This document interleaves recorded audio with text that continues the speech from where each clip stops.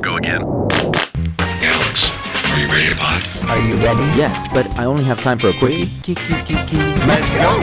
Let's get a sound check. Ready.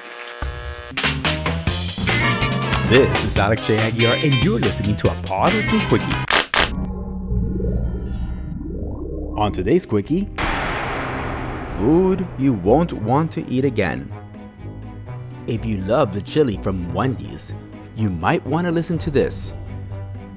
Multiple workers from Wendy's let people know that the chili is made from the same meat the restaurant uses for its burgers. And the situation is that they typically use the hamburger that's too old for those square buns. Ooh, which means you're eating old, dried up, and sometimes expired meat. Ugh.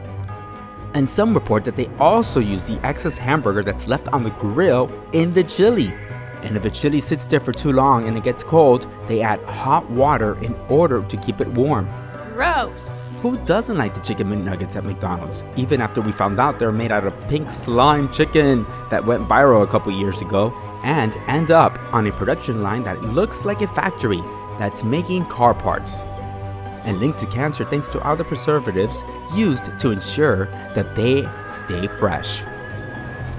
They say that when you order the chicken McNuggets, you should always order it fresh because they do have a timer, but some employees just reset it and it stays sitting there in the heater for a long time. Gross. Speaking of Mickey D's, do not order them at McCafe. They say the machine is very dirty. We're talking about 5+ inches of unclean liquid, plus the smoothies have glass cleaner in them. Ooh. Gross. Alright, sports fans, ballpark hot dogs. They went into water. Any hot dogs left at the end of the day went back into the fridge and came out again and again and again. Gross.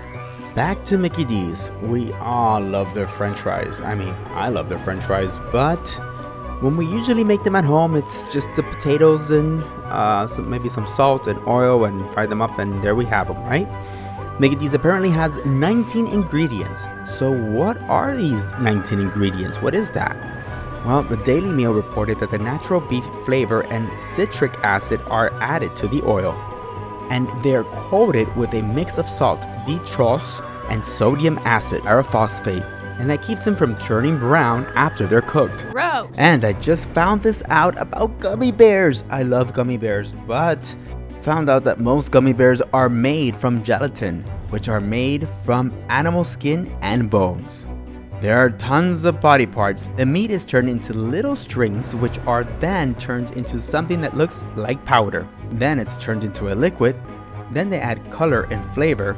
And from there, out of a machine comes a delicious little treat that we all love to taste. Oh, I'm sorry, gummy bear lovers. Probably one of the worst breakfast sandwiches is at Subway. One of the ingredients is propylene glycol. It is used for food colors and flavors. And that, my friends, is also used in antifreeze, deodorant sticks. Oh, I almost forgot. And to also lubricate air conditioning compressors. It also contains glycerin, a solvent that we can find in soaps and moisturizers. Oh boy. And in some shaving creams.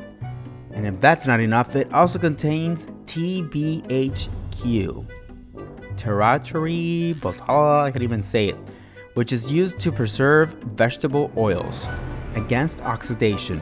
But that same ingredient is also used in perfumes, lacquers, and varnishes. It also contains dimethylpolosiloxane.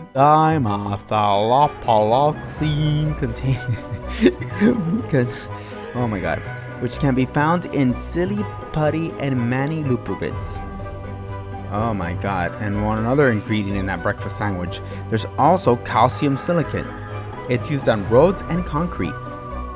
So think about all these ingredients when you want to order a Subway breakfast. Ugh.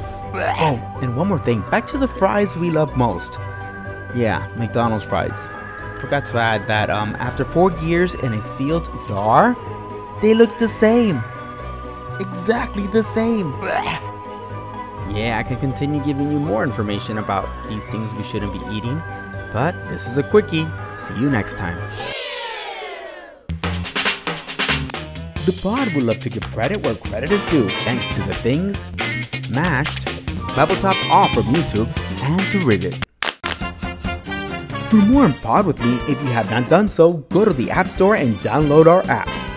You can also go to alexjaguiar.com, and we are also on social media. On Facebook, you can go and follow us on Pod With Me, AJA. On Twitter, it's Alex J. Aguiar. And on Instagram, it's Pod With Me. This is Alex J. Aguiar, and thank you for listening. And remember, don't fall off the pod. Let's get a sound check. Ready.